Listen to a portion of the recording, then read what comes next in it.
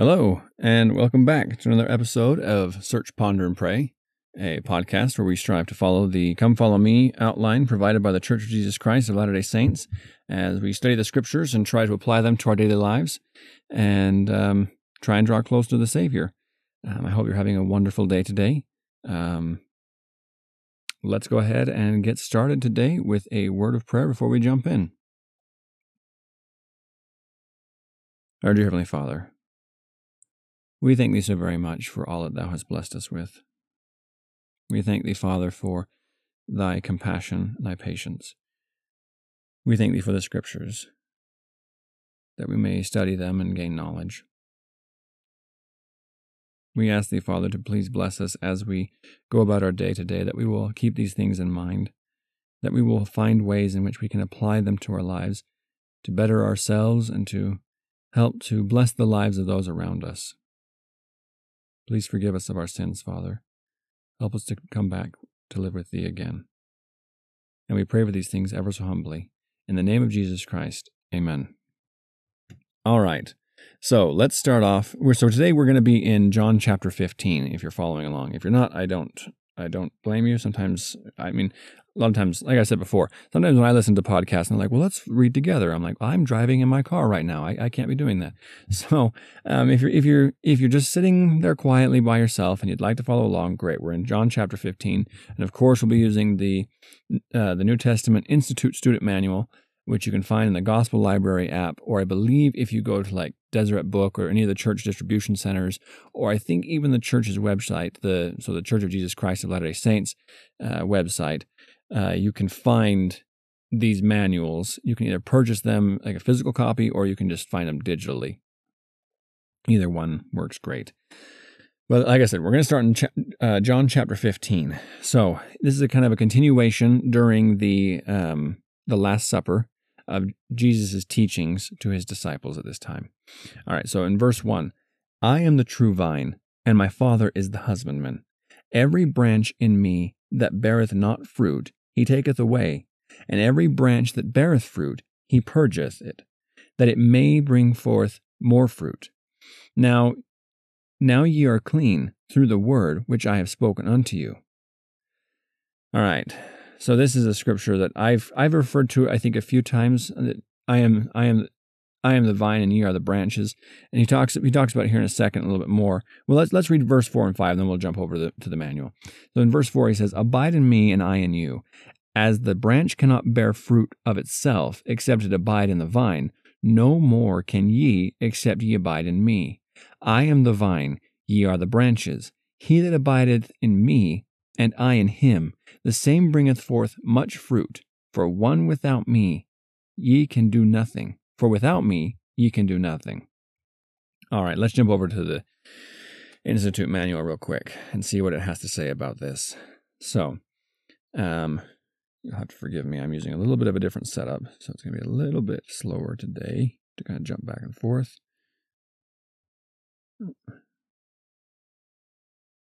There it is. Okay, I am the true vine. In order to teach his disciples about the relationship to him, the Savior used the metaphor of a grapevine. Israel's prophets commonly used grapevines and vineyards as metaphors, so that disciples could easily understand. Elder James E. Talmage of the Quorum of the 12 Apostles explained how the Savior's analogy of the vine and branches teaches that the disciples were completely dependent upon Jesus Christ, just as every person who lives on earth is dependent upon him. He says, a grander analogy is not to be found in the world's literature. Those ordained servants of the Lord were as helpless and useless without him as is a bough severed from the tree. As a branch is made fruitful only by virtue of the nourishing sap it receives from the rooted trunk, and if cut away or broken off, withers, dries, and becomes utterly worthless except for as fuel for the burning, so those men who ordained to the holy apostleship would find themselves strong and fruitful in good works only as they remained in steadfast communion with the Lord. Without Christ, what were they but unschooled Galileans? Some of them fishermen, one a publican, the rest undistinguished attainments, and all of them weak mortals. Then in the second little section, abide in me, for without me you can do nothing. As the Savior taught using the metaphor of the vine and branches, he emphasized that we are to abide in him, using the word abide repeatedly in John 15 to help us understand the concept being taught by the Savior. Elder Jeffrey R. Holland explained, abide in me is an understandable and beautiful enough concept in the elegant English of the King James Bible, but abide is not a word we use much anymore. So I gained even more appreciation for this admonition from the Lord when I was introduced to a translation of this passage in another language. In Spanish, that familiar phrase is rendered permanecer en mí. Forgive me, I don't speak Spanish. Like the English verb abide, permanecer means to remain, to stay. But even English speakers, like me, can hear the root conjugate there of permanence. The sense of this, then, is stay, but stay forever. That is the call of the gospel message to everyone in the world. Come, but come to remain. Come with conviction and endurance. Come permanently, for your sake and the sake of all the generations who must follow you. Jesus said, without me, ye can do nothing. I testify that this is God's truth. Christ is everything to us, and we are to abide in him permanently, unyieldingly, steadfastly, forever. For the fruit of the gospel to blossom and to bless our lives, we must be firmly attached to him, the Savior of us all, and to his church, which bears his holy name. He is the vine, and that is our true source of strength and the only source of eternal life. So that's one thing I think I've talked about before. I feel like I have. I've talked about it in my personal life, is that, sometimes our pride gets in the way of what we feel like we can do. We feel like, oh, well, I got this. I can do this. Maybe even in our callings, we think, I'm just a nursery leader. I just go and I'm fine. I don't need to, I don't need to pray about it. I don't need to do anything. Why was I even set apart? Because you're doing the Lord's work. That's why. Don't ever think that your calling is trivial or menial or small. The calling that you have received, whether it be bishop, Relief Society president, nursery leader, primary leader, ward organist, whatever it may be, ward choir director, any of those things, all of those things are an opportunity to bring others unto Christ, to act as a branch, to provide nourishment and strength to the faithful and to those who are seeking faith. And so as we go about to seek to do the Lord's work, which we should constantly be doing, we should constantly seek to do the will of the Lord. That's the whole point. If we're seeking to do that, we must lean on the strength of Christ. Because as it says in verse 6, if a man abide not in me, he is cast forth as a branch and is withered, and men gather them and cast them into the fire, and they are burned. If ye abide in me, verse 7, if ye abide in me, and my words abide in you, ye shall ask what ye will, and it shall be done. And what is the point of all this? It tells us in verse 8, herein is my Father glorified, that ye bear much fruit, so that ye be my disciples. The Father is glorified by this, because he tells us in the Pearl of Great Price, in Moses 1, he tells Moses, my work and my glory, the Father speaking to Moses says, my work and my glory is to bring to pass the immortality and eternal life of man. So as we go forth in effort to try and bring that to his children, as we go forth to bring about the immortality and eternal life of man, we are adding to the glory of the Father. Now, these chapters are very much pride-killing, which they should be. Pride comes from that great ancient god, Molech. It's a dark path. We don't want to go down the dark path. Pride is not something that should be found in the hearts of the children of God. It is difficult to remove, trust me. It's something that we will struggle with for a while, I imagine. Constantly creeps in. It's like a weed, like all the weeds in your lawn or your garden. You have to constantly be pulling them out. They're always there. But if we do, if we work towards that, we can receive those greater blessings. We have to understand that in this life we are here, yes, in part to become glorified ourselves, to become glorified beings, but we receive glory from the Father as we go about to do His will, as we humble ourselves, as we become childlike before the Father, as we understand our dependence upon Him. I've talked about this before as well, that think about the functions of your body. Let's think about just breathing for a second. There is a certain friction, like a static connection between your diaphragm and the lining of your lungs.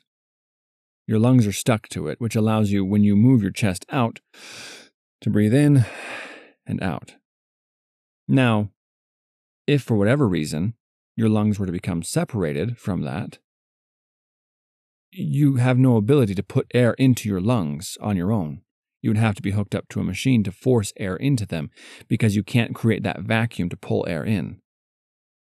Just in that alone, God is allowing us, when King Benjamin says, God grants us our daily breath, our every breath, from moment to moment, that's in one sense the way He's doing it. Just by allowing that, our lungs to stay attached by that principle of friction or whatever it is that's holding our lungs to our rib cage, that allow us to breathe.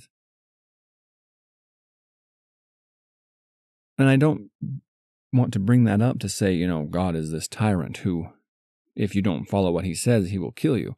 Obviously, that's not the case, because if that were the case, we would all be dead.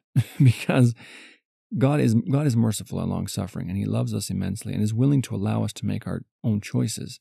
But if we want to do things that are worthwhile, if we want to bring forth fruit and be a useful branch, we have to realize that we are tied into the vine. We can't, as a branch on a grapevine, look over at the cherry tree and say, well, I'm going to grow cherries. I'm going to try and pull strength from the cherries. It won't happen, and you'll be greatly displeased.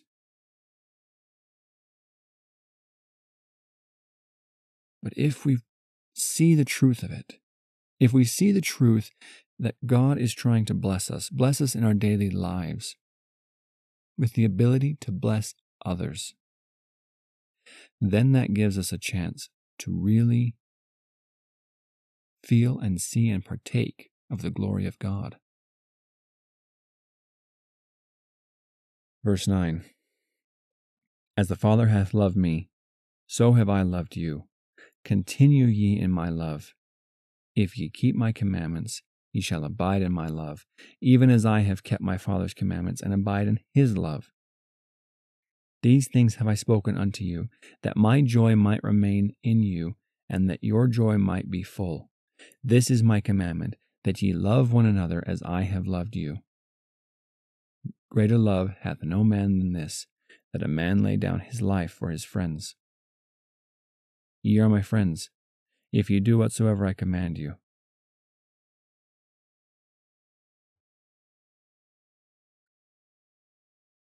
Going back to this concept of laying down our life for our friends, do we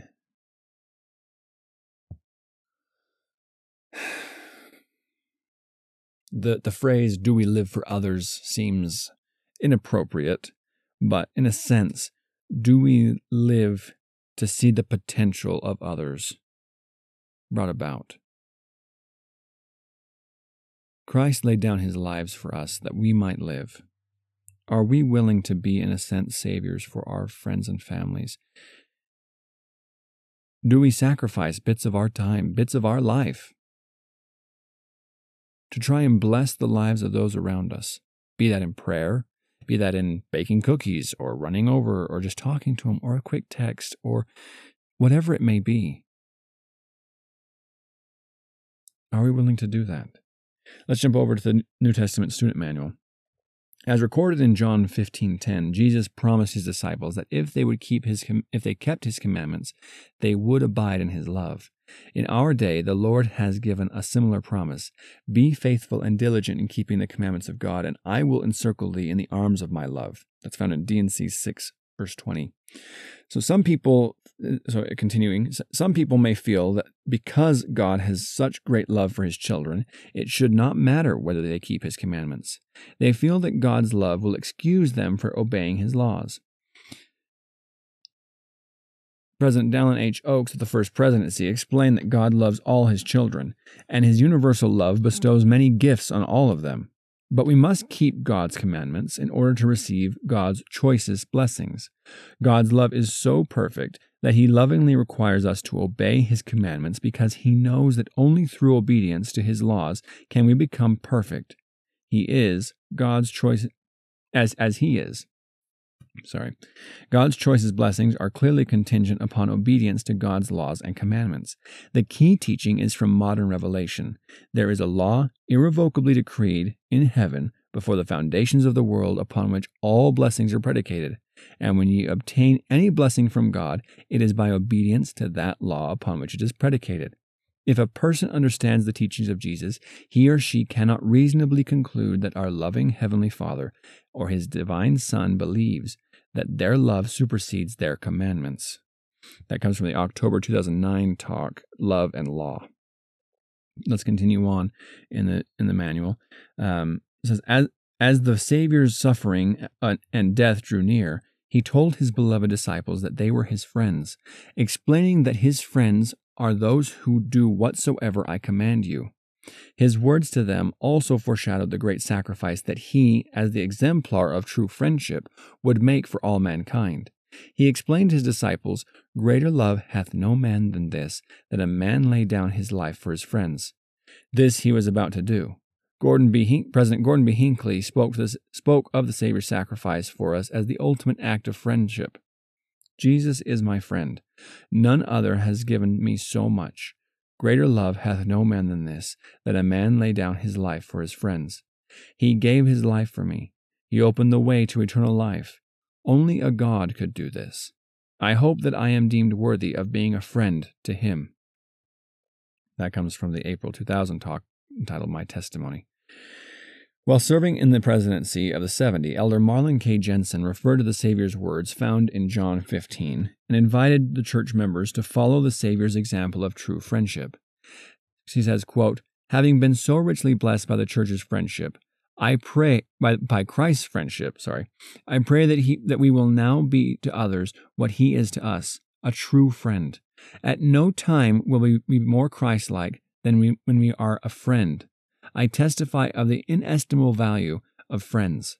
I know that when we offer ourselves in friendship, we make a most significant contribution to God's work and to the happiness and progression of his children."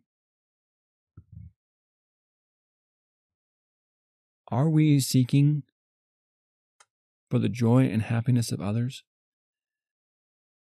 Now, as with all things, there's a balance to that. Are we seeking to please others and to make them happy and just to go along to get along?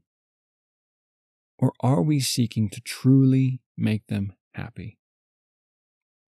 To show them the way, to grow together in love and righteousness? A true friend keeps their friends on the path or helps guide them to the path. Not with anger, not with pride, not with loathing or any of the other things. I can't remember the exact quote of the scriptures at this moment. But with long suffering, with patience, with kindness and love, Do we seek the betterment of others? Do we seek for the spiritual uplifting of those around us? Brothers and sisters, the Savior is telling us here and again.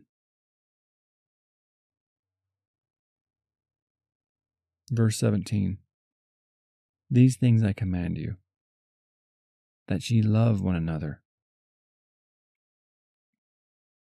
If the world hates you, ye know that it hated me before it hated you. We are asked to love one another.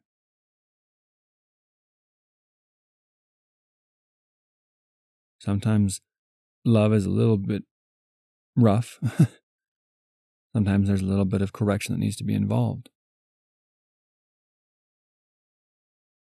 But when done with love, with patience, with understanding, we can find our way into the glory of the Savior. If we strive to keep His will, if we strive to do His will, to bring His children the glory of the gospel, to bring them to Him, to show them the path, He will take care of them.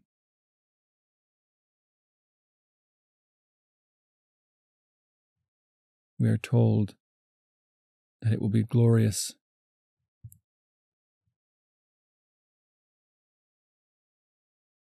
if we will save but one soul. We shouldn't let pride get to our hearts and our heads and say, oh, well, on my mission, I baptized this many people. That's not what he's talking about.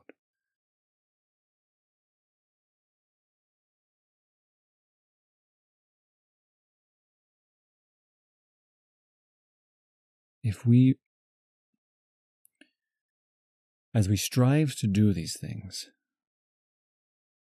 it changes us. We become more Christ-like. We begin to look up from our drudgery and our mundaneness of the world around us, and we begin to look up to the sky above, and we see the freedom. And soon we are lifted up as on eagle's wings, wrapped in the glory of God.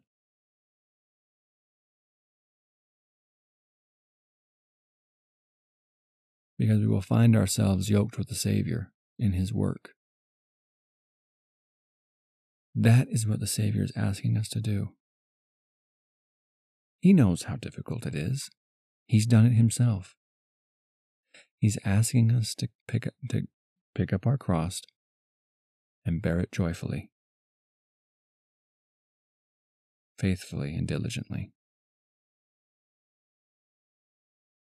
knowing that He will be there with us. And isn't that what we want? Don't we want to be where the Savior is? Brothers and sisters, the Savior is out working. He's not at home, playing video games, relaxing, hiding away. Savior is out working. Work can look different. I will agree with you on that. Maybe inviting a friend over to play video games is what's necessary. And at times we do need singular moments to ourselves and just with ourselves and the Lord.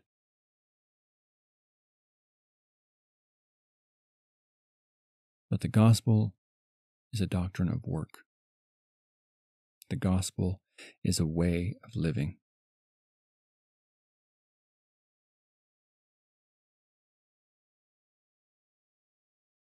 The Lord has asked us this week, time and time again, keep my commandments, love one another, and has promised us amazing blessings if we will do both of those things.